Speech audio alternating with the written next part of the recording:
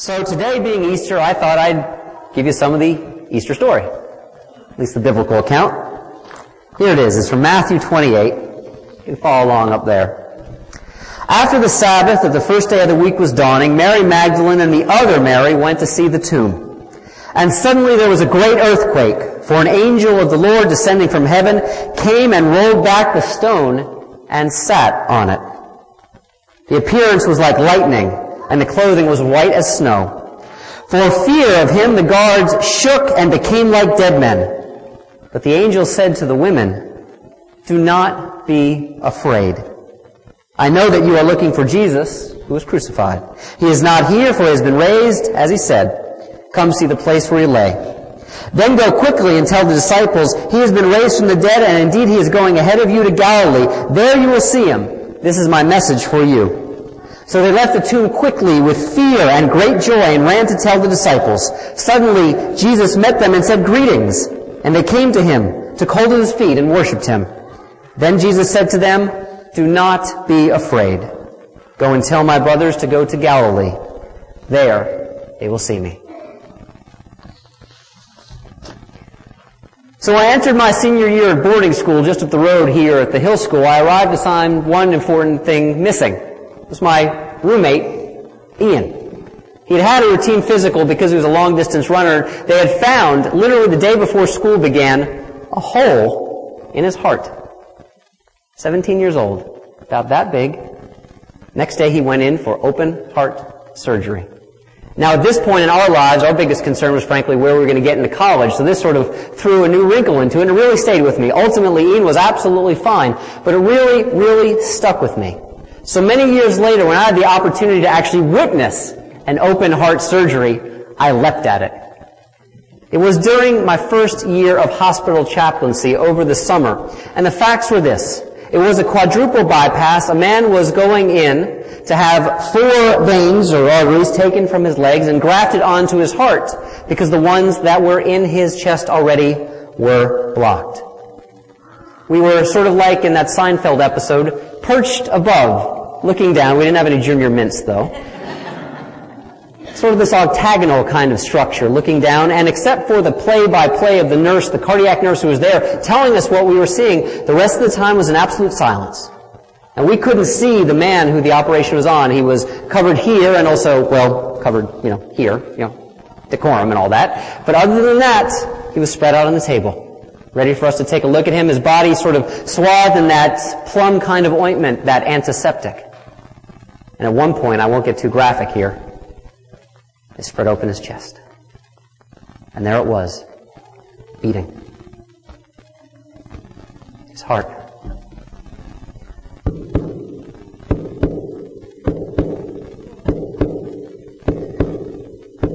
Now, some of you may know the way that open heart surgery works is they have to use a heart-lung machine to keep the person alive. But the heart itself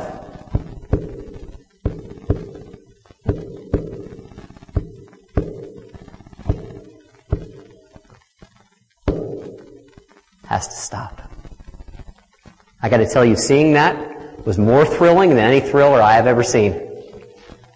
One of my fellow chaplains reached around and grabbed my shoulder right here, and my own fingers went right up to my pulse to make sure my own heart hadn't stopped. The surgery after that took about 5 hours. And it was slow and kind of plodding at times, but it was absolutely fascinating. Towards the end, they use these kind of, they look like big salad tongs. Sort of they get underneath the heart and they shock it back into its rhythm, because at first, when they start it back up, it's going.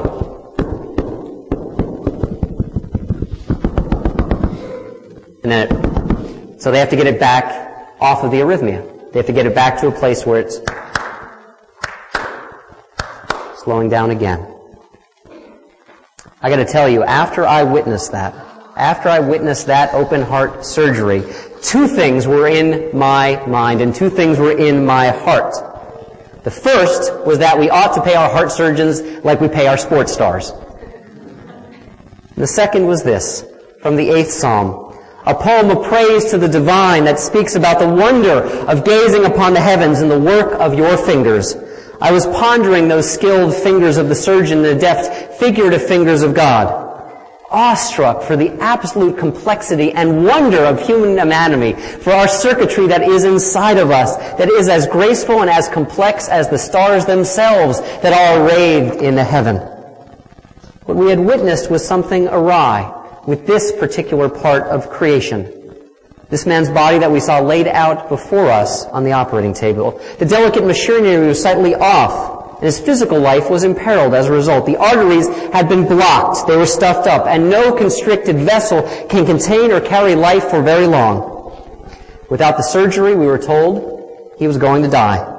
The blood had to be carried through cleaner vessels. As is true of our heart, so is true of our spirit. We heard it today in the drama. We got to remove a bunch of stuff if we want the love to be able to carry on those channels to where it has to go. The soul that is constricted cannot bear the fruit of life, and nothing at all makes life recoil from itself more than fear. More than fear, more than worry, more than anxiety. And in this succinct way, this is the absolute substance of what Jesus of Nazareth, what the rabbi of ancient Jerusalem was teaching. Nothing constricts, nothing holds us down and holds us up like fear. It is fear that makes love impossible, and it is fear that makes the promise of life powerless. Fear is to our spirits what a blockage is to an artery, an impediment of that free flow of life that will not carry us to where we want and where we need to go. What's the first thing that we hear in the gospel story this morning? What's the first thing that the angel says to Mary and to Mary at the tomb? Do not be afraid. What does Jesus speak to the disciples when he appears later? Do not be afraid. Maybe when we're doing that download, that install of love, we're afraid to let go of all that other stuff that we know so that the new programming can be a part of us. Already Jesus in the story is aware that fear might prohibit the good news of his rising from being shared. Fear in another gospel story actually discourages the woman from telling anyone. They just run away afraid. The message never gets out. But Jesus' teaching about fear and its relationship to our hearts, it actually is about much more than just the resurrection stories. Jesus keeps returning to fear and fear and fear again. Even before he lives, the words of Archangel Gabriel to Mary, his mom, do not be afraid. In the 6th chapter of Matthew, Jesus teaches this. Therefore I tell you, do not worry about your life, what you will eat or what you will drink, or about your body, what you will wear. Look at the birds of the air. They neither sow nor reap nor gather into barns, and yet God feeds them. Can any of you, by worrying, add a single hour to your span of life? So do not worry about tomorrow, for tomorrow will bring worries of its own. Today's trouble is enough for today. Perceived one way, maybe this sounds offensive. Is he saying that to people who are hungry? People who don't have a home? But it's not offensive because we really have to take account of what Jesus is saying here. Jesus is saying that worrying, not thinking, but worrying about these things, that will consume you. Because we are capable of love as human beings, we have fear. Fear is always love's shadow, trailing after it, trailing our deepest commitments with the fear, the concern, the worry, with that nagging sense of loss. What if? What if it doesn't stay? What if it doesn't abide? What if it doesn't keep? Jesus is aware of our anxiety. It's the kind of fear known only to humans. Now, after the service, I hope you'll stay around and be able to meet our Easter bunny, who's one of my wife and my rabbits. They're prey creatures, which means that everything in nature loves to eat them. They are scared of everything. A loud noise, a sudden movement, and literally their antenna, that's what they are, they go up. They rotate around. They try and see what the threat is. They try and see what the alarm is to see if it's okay. But rabbits are not anxious. Rabbits are just afraid. Only we can worry. Only we can be anxious. Only we can take fear and blow it so completely out of proportion that fear doesn't have an object or an end. Only we can worry. It's like that alarm system that keeps going off and keeps going off and keeps going off. Rather than possessing things then, this is what Jesus is talking about. Rather than possessing things, things possess us. And we are filled with worry. Fear is the root in our society of jealousy and of greed. Because of fear, nothing can ever be enough. The Easter morning that we celebrate this day is about a life beyond fear. Love stronger than death. The story of the rising, and as a liberal religious person, there are many stories of rising. This is not the only one. This story of rising has its roots in the ancient rhythm. You wouldn't know it from a day like today, but of the earth in springtime beginning to awaken itself once more. And this story, while it is grounded in the rhythms of nature, the story of the resurrection and the story of all resurrections, it transcends nature. For while we know that eventually it will get warm out there, and we'll be able to shed these outer garments, and we'll be able to wear shorts, we know that there is a certain amount of inevitability to that. We know that there is not always that sense of inevitability when our life is threatened, or grows cold, or dies. The invitation back to life in the Easter story, it is unexpected. The meaning of Easter may be a challenge for us when we are not prepared, that we might even resist. Shock, denial, no way, won't accept it. That's why the answer is the first one that Jesus gives. Do not be afraid. Jesus knew and he taught that in living a fearful life, we're much like a hand that becomes clenched into a closed fist. And what happens to a closed fist? The thing that we try to hold on to so much, inevitably, we crush it under our grip. We hold on and we hold on, and something else happens as well. Because all that time that we are holding on, our fist is balled and kept close to ourselves. We cannot extend outward. We cannot put the hand out there to greet one another, to welcome one another, to love one another. As the economists would call it, that's the opportunity cost of living a fearful life. You can't have fear and love at the same time. A fist cannot meet the world. A fist can only block, or a fist can only strike. In the long run, on this Easter day and all days, fear is the entombing of our hearts. Jesus taught the opposite of fear, that we might know in our lives that open and welcoming hand, that making wide of the path of our lives. This is where a word study actually helps us. The actual Hebrew word, we hear a lot about salvation this time of year. Maybe some of your friends have asked you, have you been saved? Do you need to come to my church to get saved?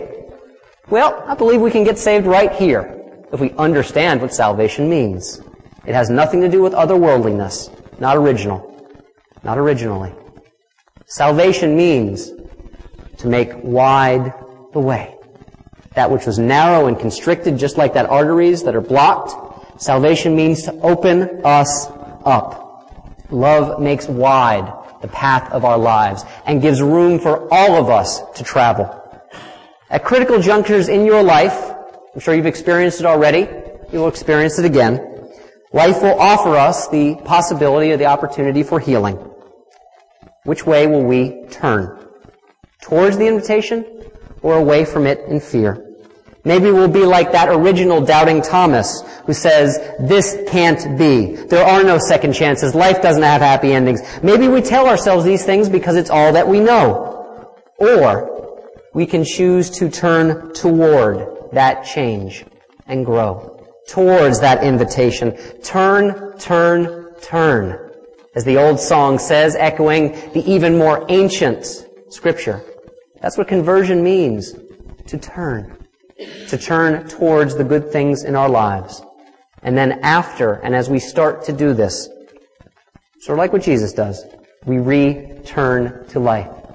We return to what is there. Easter isn't really a story about the immortality of the soul. That's a Greek idea that precedes Christianity. Easter is about the love of life that is stronger than fear and loss and the fear of loss. If we spend most of our time debating, as perhaps we are wont to do at times, did this really happen? If we spend most of our time debating about what really happened at that tomb 2,000 years ago, if we debate too much, myth or reality, delusion or the only truth that matters, we will miss the truth of Easter, which applies to each of us and all of us. In the Gospel of Thomas, which is one of those books that didn't make it into the Bible, Jesus teaches about Easter without any reference to Easter at all. He says, that which you have within yourself will save you if you bring it forth from yourself. If you do not bring forth from yourself what is within you will destroy you. Fear and love. A choice. This non-biblical Jesus, who some would say isn't real because he's not in the Scripture, he's talking about denial. Our modern word for it. He's talking about entombing our hearts, walling them up. He's talking about being so fearful that we hold on with those balled up fists and never learn the secret, which is this, which is that only in giving life away can we learn to keep life by our side. It's like the old children's game. Come out, wherever you are. Come out of your tomb, come out of your closet, come out of your fear, come out of your dying, come out of your despair. Bring out what is inside of you, and you will be saved. So yes, you can get saved in a Unitarian Universalist congregation. In fact, our secret that I wish we spread out more is that everyone is already saved. That's Universalism. One of the earliest traditions about Easter involved the use of a Latin word, alba, which primarily meant white, and some of the scholars think that the reason that it was used is because the robes that the earliest celebrants of Easter used to wear were white. But there's another word for alba that translates, and it's better. It's beyond just the dictionary definition. Alba means sunrise. Alba means sunrise. Easter is the celebration of sunrise, a sunrise that is only truly understood once we have known what darkness is, once we have known what despair is, once we have known, literally or figuratively, and very often is metaphorically in our lives, what life inside the tomb is like. And after that, we can celebrate the sunrise. Think about it. Kids, maybe it's that moment before you take the test and you are scared out of your wits. Or maybe it's 3 a.m. in the morning and you're not sure what the job will hold, what the medical test will hold, what the next day will hold. Those are tomb moments. Those are tomb moments. Emily Dickinson, the great poet of religious life, put it like this, her words about sunrise and about Easter. Somehow myself survived the night and entered with the dawn. Somehow myself survived the night and entered with the dawn. Somehow, in spite of feeling wretched, like the hymn says, somehow in spite of feeling broken, somehow in spite of not feeling we are enough, somehow in spite of not having enough self-esteem, somehow in spite of not having enough love, somehow in spite of not having enough joy, somehow, fill in the blank that applies to you. Somehow we enter. We enter the day, we greet the sunrise, and we can be reborn. We enter the day, greet the sunrise, and recognize and remember again the truth about our lives. That we are creatures endowed with the capacity to be recipients of grace and bearers of love. That we are marked by an original stamp of blessing and an indelible sense of belonging to this life. So let us turn towards the Easter day. Let us turn towards the sunrise. Let us turn towards the light. Let us turn towards life. Let us turn towards love. Let us turn. And as the Quaker hymn says, by turning and turning will be our delight. And by turning and turning, we will come round right. Happy Easter. Amen. May you live in blessing.